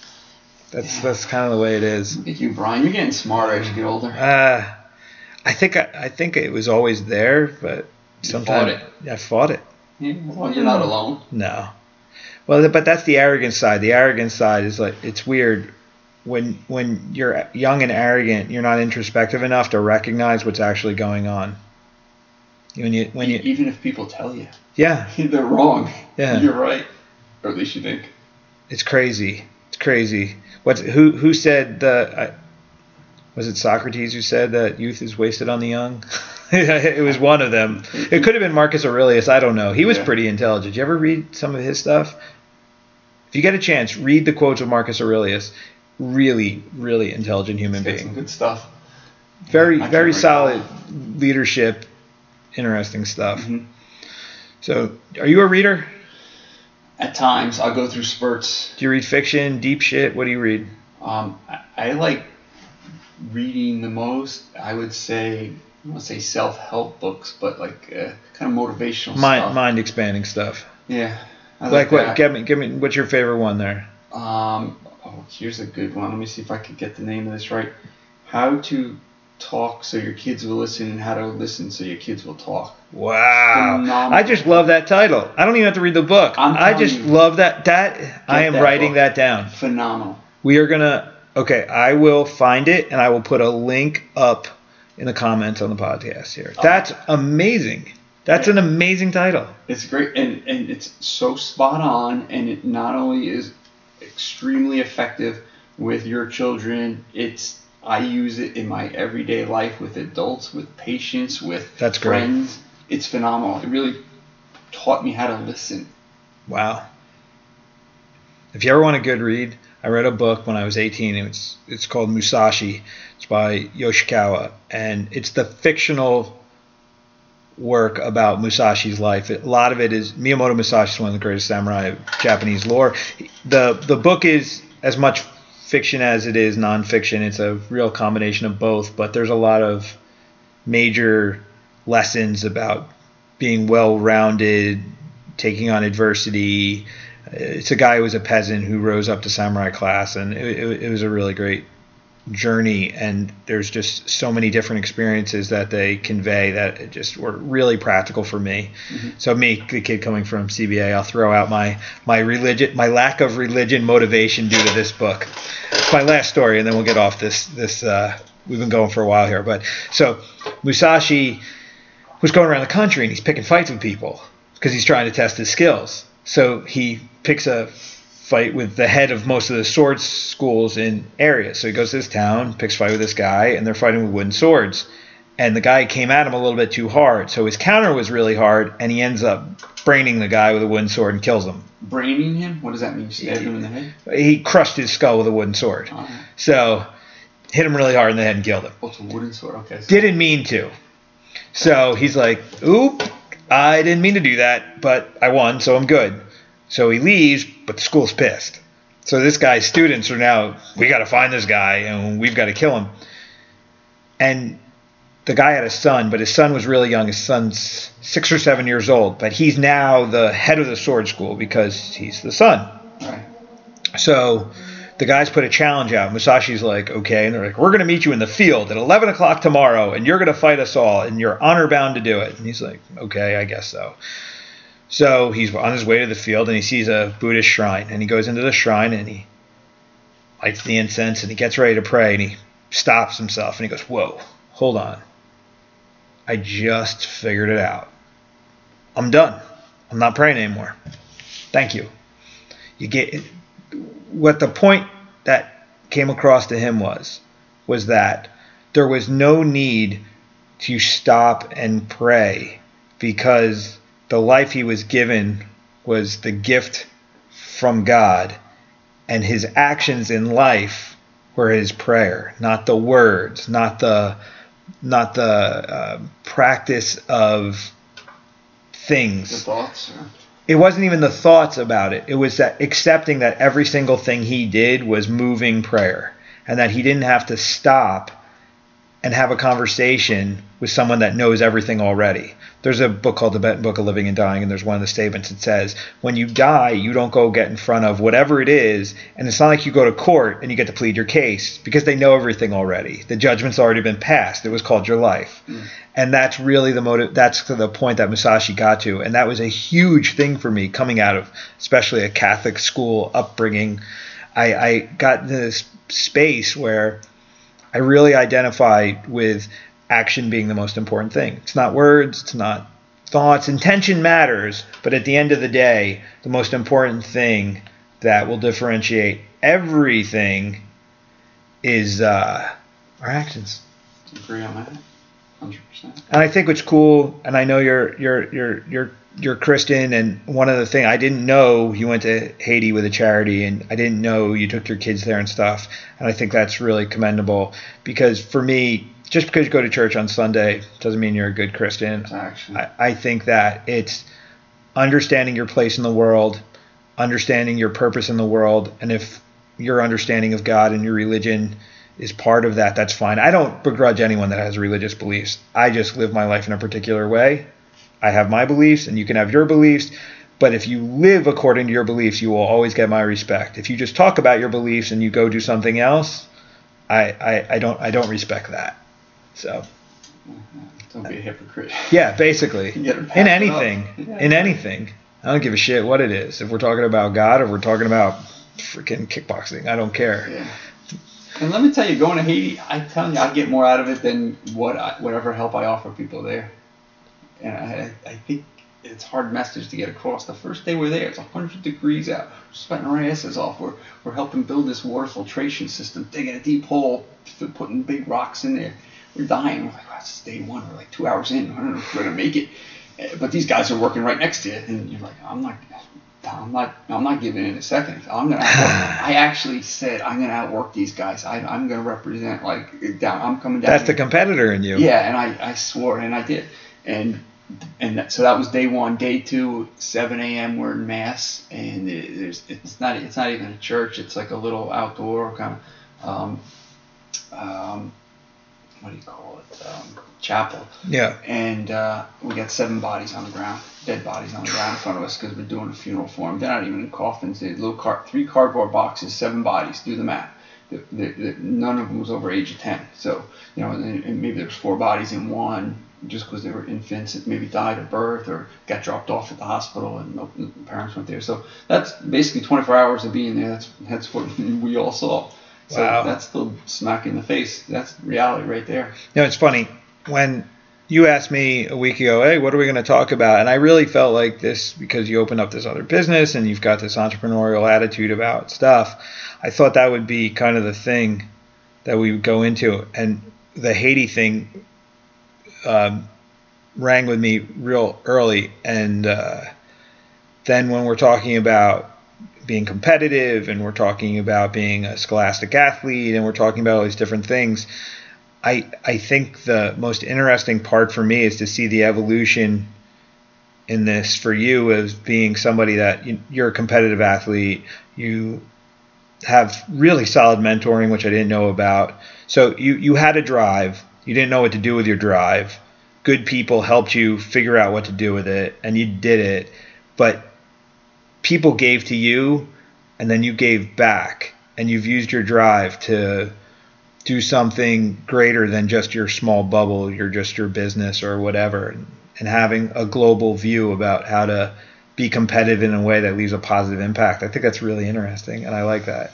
That's a really cool thing. I didn't know that. I didn't know this about you, so yeah. I'm glad we had the conversation. And it's for still sure. Almost selfish because when I do these things, I get rewarded. It's a mutual. I feel good. But it's fun. It's a mutually beneficial trade. It's not exclusive. You're not doing this for you. You don't 100%. Go to Haiti for yourself. I would never fucking go to Haiti for myself.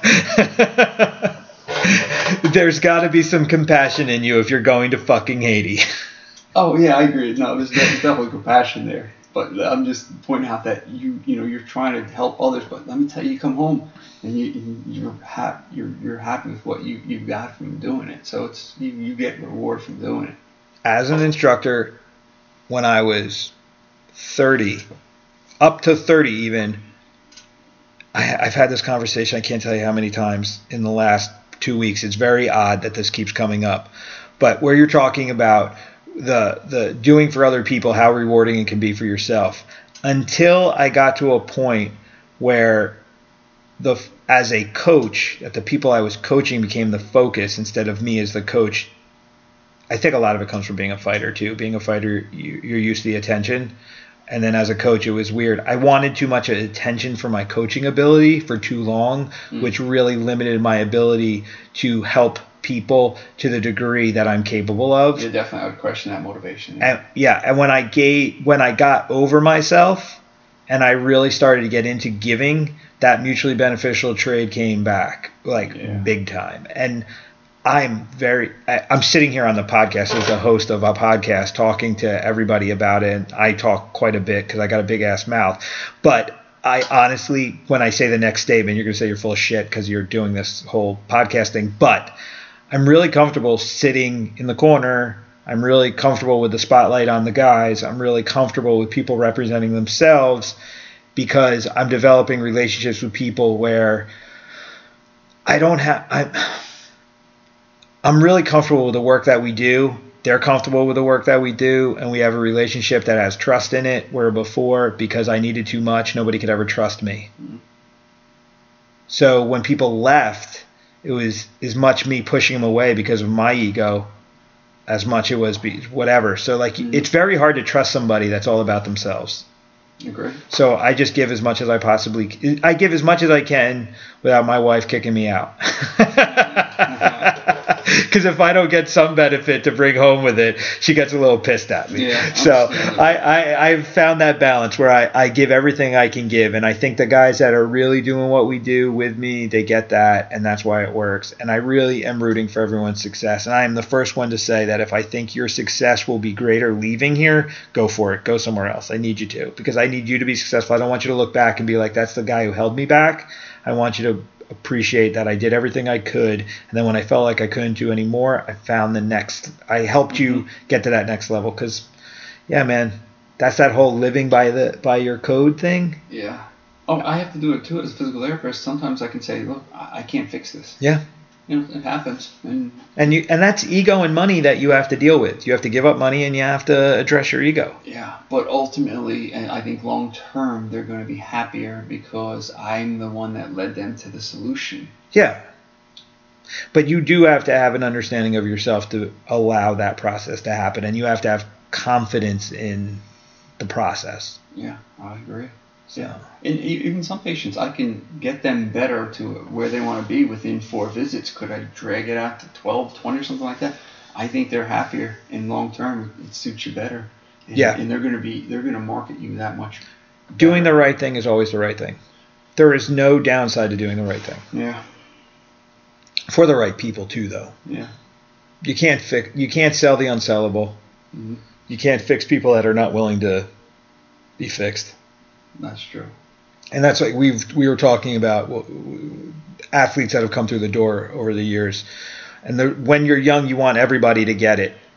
And I'm not saying I don't give up on anyone ever, but there becomes a self-reliance factor that some people have to demonstrate a little bit more to get more. Like you can't just give to everyone and demand that they get it. You have to recognize that some people need their own. They have to find a little bit more before they're ready to take the step that they need to find what they really need to do to be successful. I mean, I have so many stories of guys. This will be my 5th time probably talking about Genya. Genya Karashalov. You remember Big Genya? That big 6'7" dumb kid from Ocean Township, goofy kid, got in a lot of trouble. You were around at that time. He was really young at the time. You knew him when he was 15. Yeah. But this kid just in trouble with the law, selling things he shouldn't be selling, gets busted, big time problems, goes to the military. He's in boot camp. They're crushing him in boot camp, and a light went off, and he understood why I was the way I was with him, and it allowed him to get through boot camp. And then he appreciated the experience that he had with me training, and then that got him to the next level. And then this kid went from literally being busted, trying to sell heroin on the Asbury Circle, to getting married, having a kid, getting a law degree, and being a member of Special Forces in the Army, part of a group that he can't even tell us the name of. That's pretty cool. He's jumping out of helicopters in the Philippines and Afghanistan and living in Okinawa, and is the tip of the sword. That's cool. Tip of the sword. And turned it all around when it all started just to make sense. But the thing there was, I thought I was a failure, and I thought he was a failure. But I had to have patience to allow him to walk his own walk and allow it to come together for him when it was ready to come together for him. Exactly. It's not always going to be on your schedule. And he came back. Yeah. And he came back. Came back. He said, this is my experience. I get it. Thank you. That's all I need. I'm good. Great. That works. And it happens over and over and over again. And I can't tell you how many guys we've left on weird terms, and then we come back around, we have a conversation, and we both feel better about it. Happens all the time. It happens to me literally 3-4 times a year. There are people that I was kind of like, I don't know what happened there. And then I find out what happened, and it makes me feel a lot better about how it went down. Because we all have to mature. I wasn't able to listen a couple of years ago. I don't know if I would even put myself in a position to have the opportunity to have that discussion. Like it's all growing up, man. It's just a maturation process. Last question I'm gonna have for you. When you were 18, compare being 18 to how old you are now. Did you think it would be this? Because I'm at 43, going on 44. I don't feel old. Jeez, 18 seems like a lifetime ago. I don't know if I thought about what. But you would look at a guy like us now, and you'd be like, they're old. It's an old dude. Man, life must suck. It's really not that bad. No, I'm good. I'm good. I'm happy. Plus, you look at the 18-year-old, you could probably kick 99% of their asses anyway. I don't worry about that, but I'm just saying, just my daily existence is not as slow and painful as I thought it would be for an older person. No, I mean, physically I feel some differences.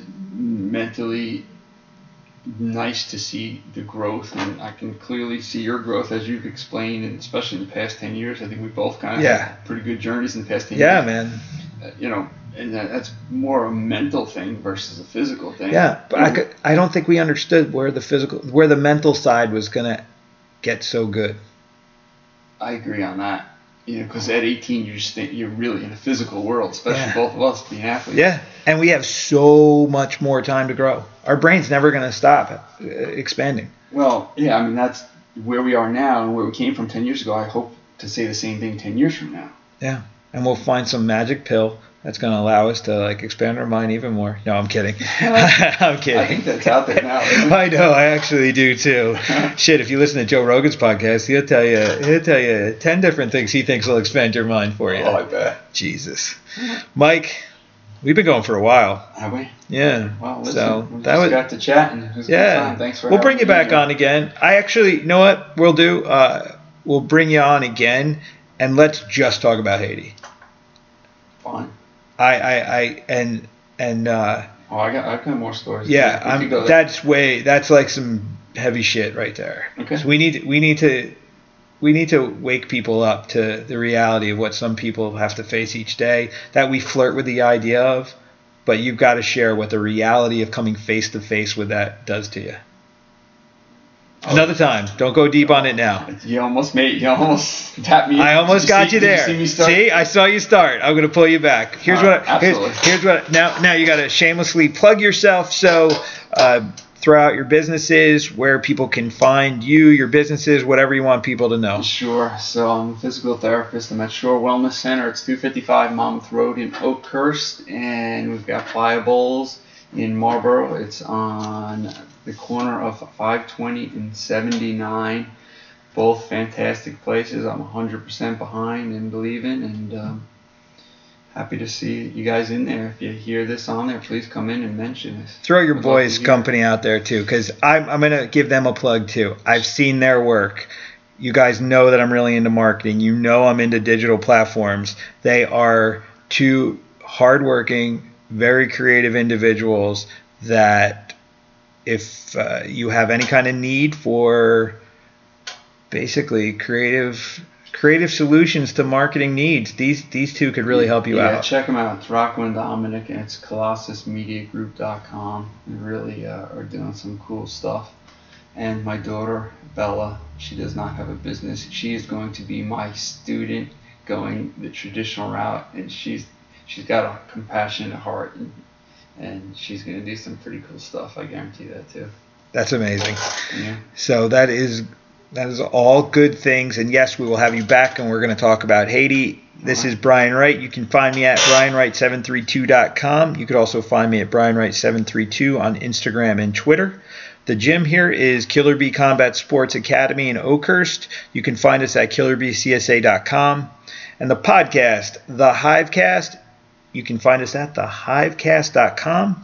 We're on TuneIn, Google Play, iTunes, SoundCloud, pretty much everywhere. The easiest way to do it is you go to thehivecast.com and you can listen right through there.